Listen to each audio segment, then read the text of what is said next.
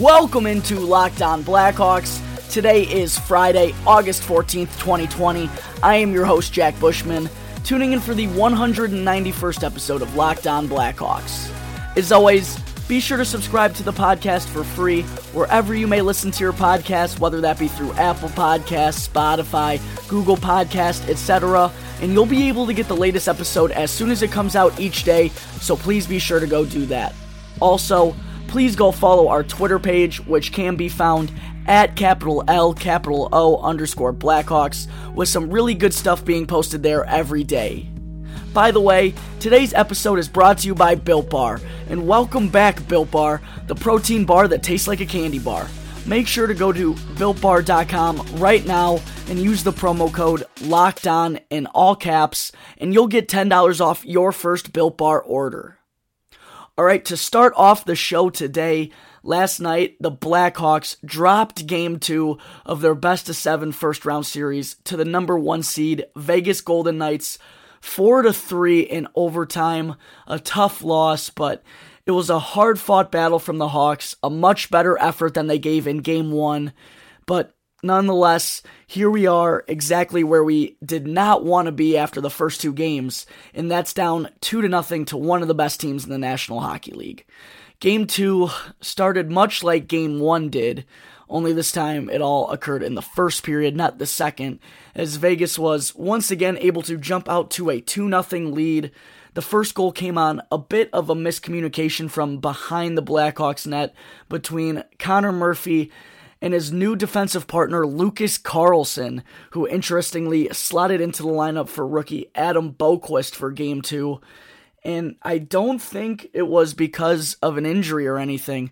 This was a performance-based decision from Jeremy Colliton, and it kind of backfired for the Hawks. I thought Murphy and DeHaan were solid together in Game 1, and for the most part in the postseason, based on what they're working with more times than not. And then the pairings get mixed up. Carlson's skating with Murphy.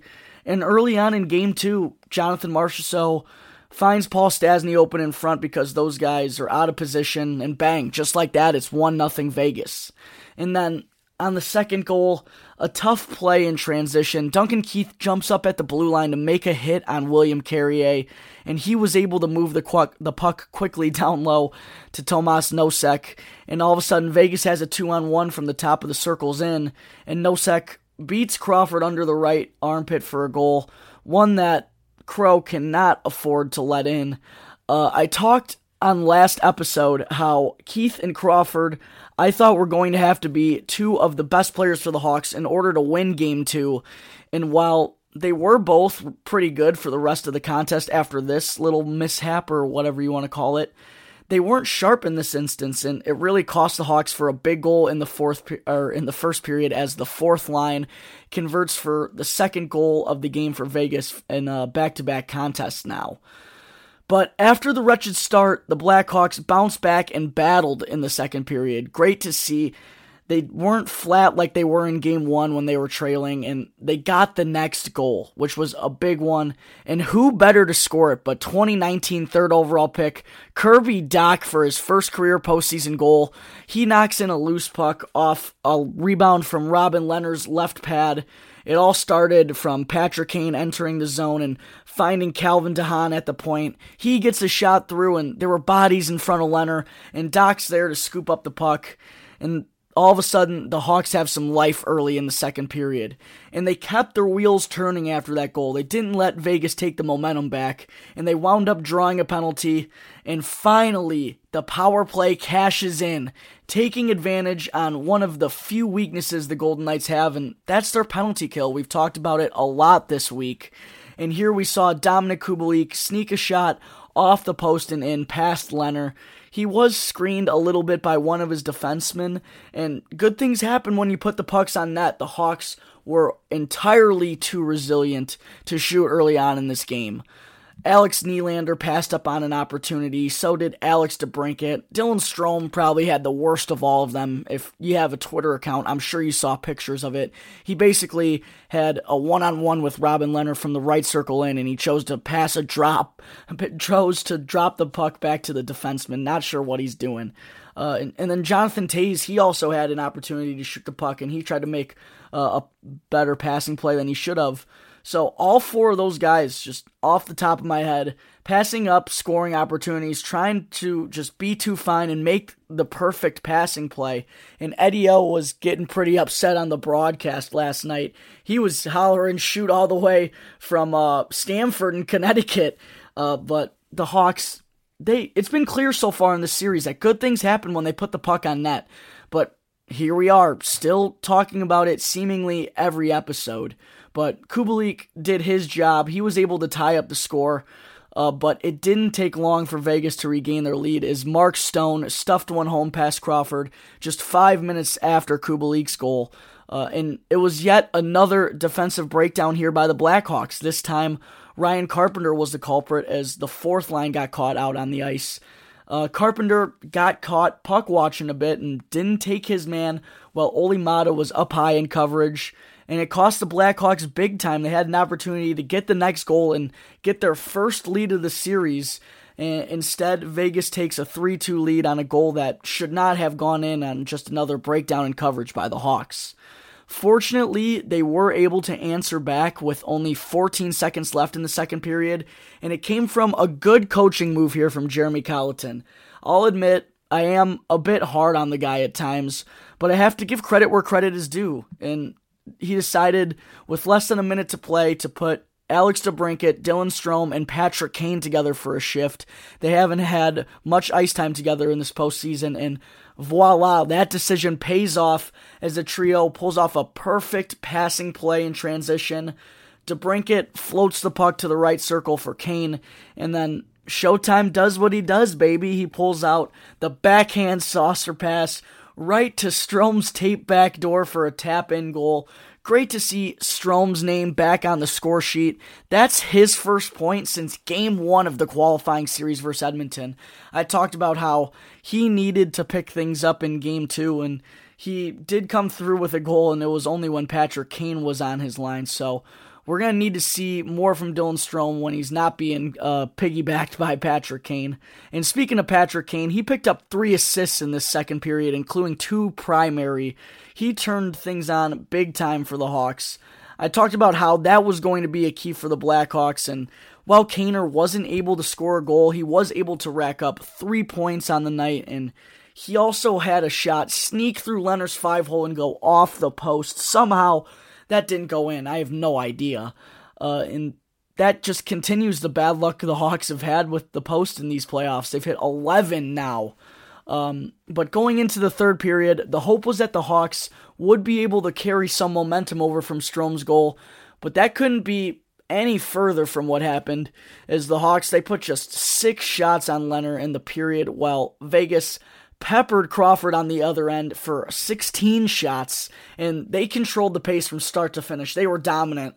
The only reason this game reached overtime is because Crawford stopped all 16 shots that he faced. A big bounce-back effort from him. He did all that he could for the Hawks in this one, and sadly, their time simply ran out. You can only play with fire for so long, and just 7 minutes into overtime, Riley Smith scores his 3rd goal of the series to give Vegas the 4-3 win and put them ahead 2-0 in this best-of-7 series.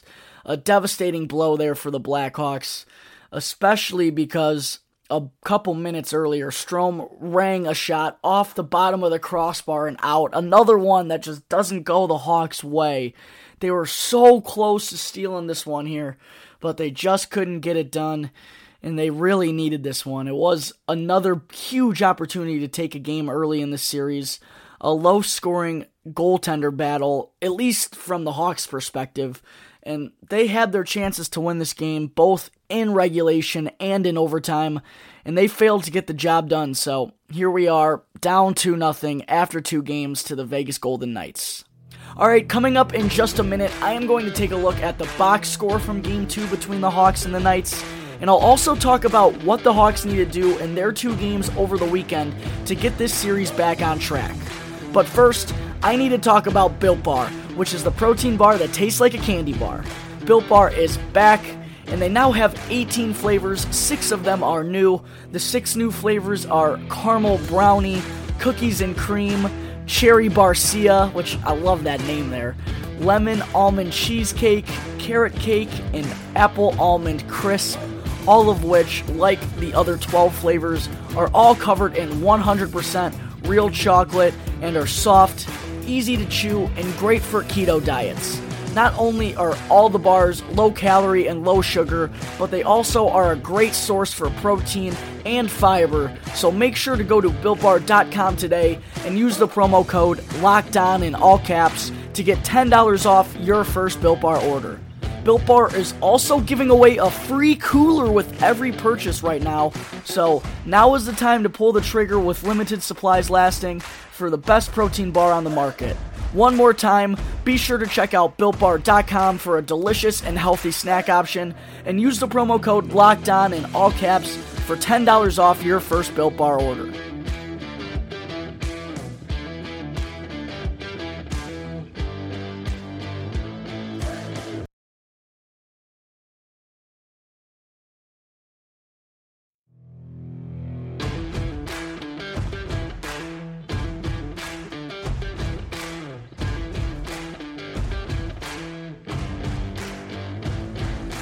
This is the Locked On Blackhawks podcast, part of the Locked On Podcast Network, your team every day. Thanks for listening today. I am your host, Jack Bushman. Be sure to check out my personal Twitter page at JackBushman2 and my Blackhawks Twitter page at Talkin' Hockey for all the latest Blackhawks news and updates. Also, be sure to subscribe and follow Locked On Blackhawks for free wherever you may listen to your podcasts, and also on Twitter to get the latest episode as soon as it comes out each day. So I just finished recapping the Blackhawks' 4-3 overtime loss in Game 2 to the Vegas Golden Knights.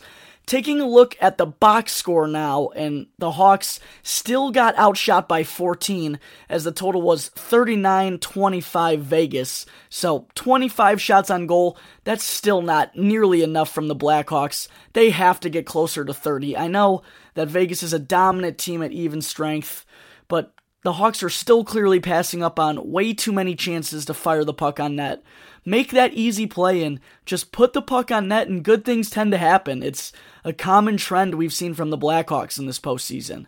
For the second consecutive game, they won the faceoff battle as once again, Taves, Strome, and Kampf all were good. Taves was 15 for 25. Last game he was 13 for 20, so he's now 28 for 45 in the series. Very good stuff from the captain per usual. And then Strome won 7 of his 12 faceoffs, so he's been good in limited number of faceoffs so far. And Kampf was 67% winning 6 of 9.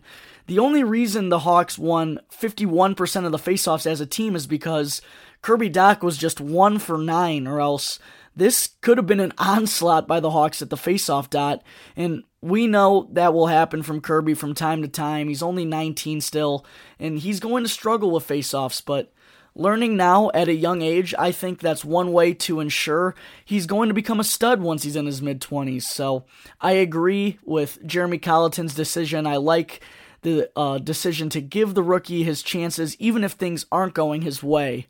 And then taking a look at the special teams battle, and the Hawks finally converted on the power play. I talked about how that was also going to be a key for the Hawks, and actually, all 3 of my keys occurred. I said that Keith and Crawford need to be 2 of the better Blackhawks players, and they were for the most part, except for that breakdown on that was Nosek's goal. I said Kane was going to have to step up and be a factor for the Blackhawks. He racks up 3 points, could have been 4 had the Blackhawks actually gotten some puck luck for once. And then I also said the power play was going to have to score, so all 3 of those things happened, but unfortunately the Hawks came up just an overtime goal shy of coming up with a win and evening this series. But anyways, yeah, the power play, they finally cashed in. Dominik Kubalik with a goal. And then the penalty kill, they only had one penalty to kill off, but they did their job once again by killing the power play for Vegas. And if the Hawks, if they continue to win this special teams battle, they have to keep it up on the power play. But if they're able to do that, then I think they'll be right there in every game of this series going forward. Once again, looking at the box score here, the Hawks were out-hit 38-32. In Game 1, that was 35-20, so we saw the Hawks with a bit more physical play. Connor Murphy and Drake Caggiula each had 5 to lead the way. And then I also want to talk about the shot blocks. The Hawks had 20 as a team, and I thought the defensemen were doing a good job all game long of selling out their body, getting in the shooting lanes, and just helping out their goaltender. Calvin DeHaan was credited with 6 shot blocks, while Keith, Mata, and Cuckoo each had 4, so good effort by the Hawks to help out Crawford, and that's an area on defense I thought they did a really good job at in Game 2. Looking at the Hawks lines now, and things were in fact jumbled up early on in the game, as we saw Kubalik, Tays, and Saad, they did remain together on the top line, but the rest of the lineup was all over the place. We saw Kirby Dach and Patrick Kane remain together on the second line, but Drake Caggiula jumped up and joined them.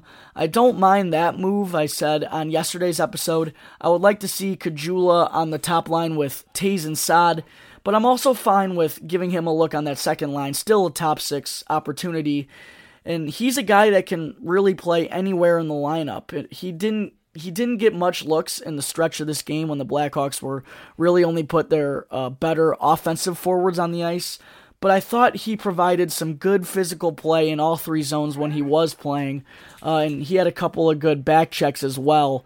And then the third line had DeBrincat, Strome, and Highmore together.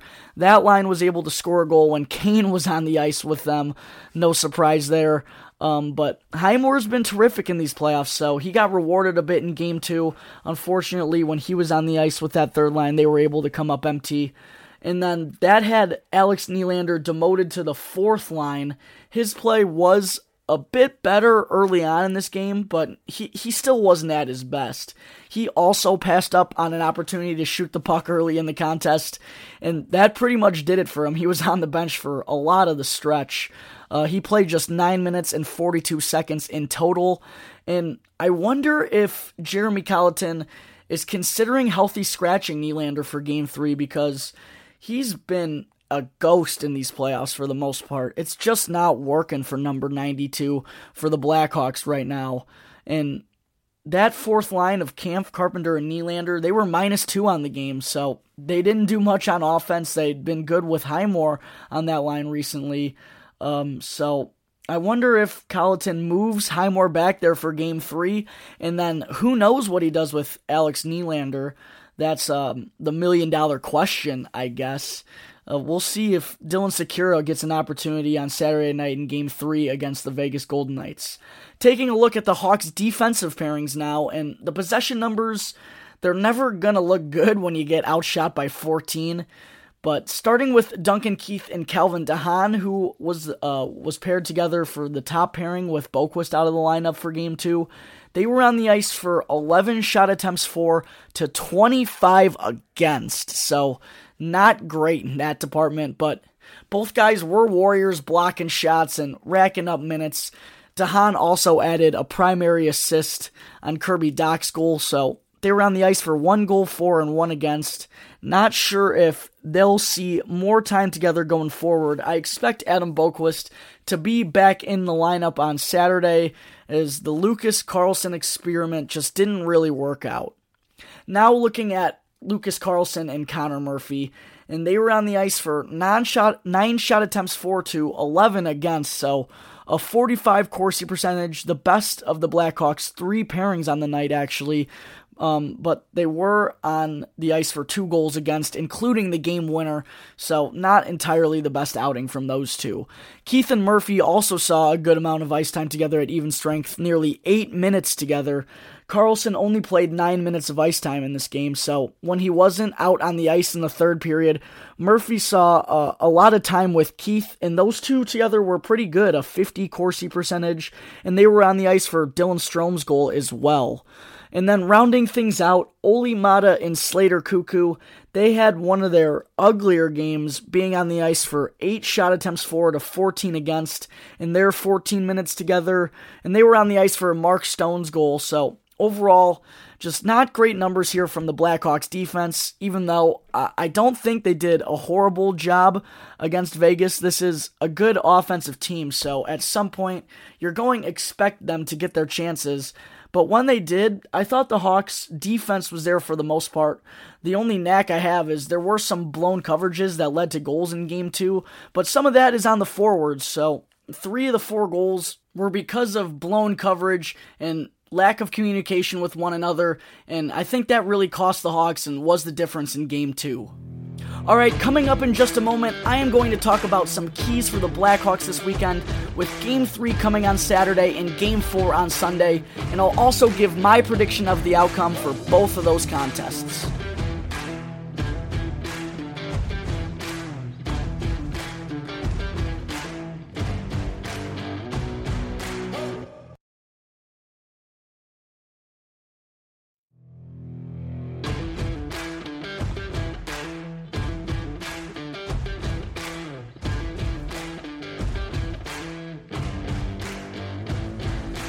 This is the Locked On Blackhawks podcast. As always, I am your host, Jack Bushman.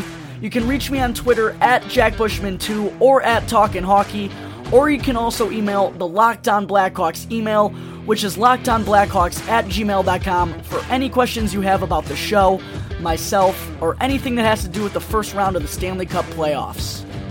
Alright, so moving on now to some keys to victory for the Blackhawks before playing games 3 and 4 of the first round series against the Vegas Golden Knights this weekend.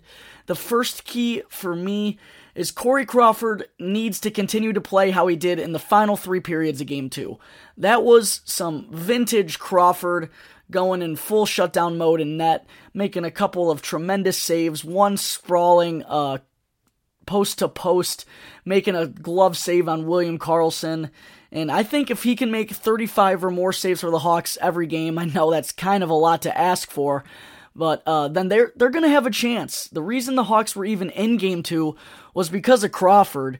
Besides Kane, I think he was their best player, and I think he's going to have to keep doing that for the Hawks to have a shot, because you know Vegas is going to do their thing at even strength. They pretty much control the pace and control the tempo when they want to, but good goaltending can be the solution to any problem, and that was the case on Thursday, and the Hawks were in that game right until the end. So I think if Crawford plays like that going forward, they'll be right there in every game of this series.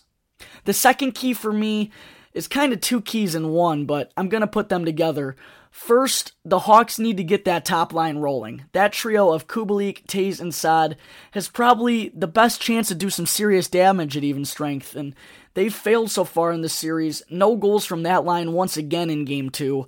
Kubalik did add a goal on the power play that was primarily assisted from Jonathan Taves, but he, Taves, and Saad, they have 10 goals in these playoffs for the Hawks, and so far in the series, they don't have any at 5-on-5.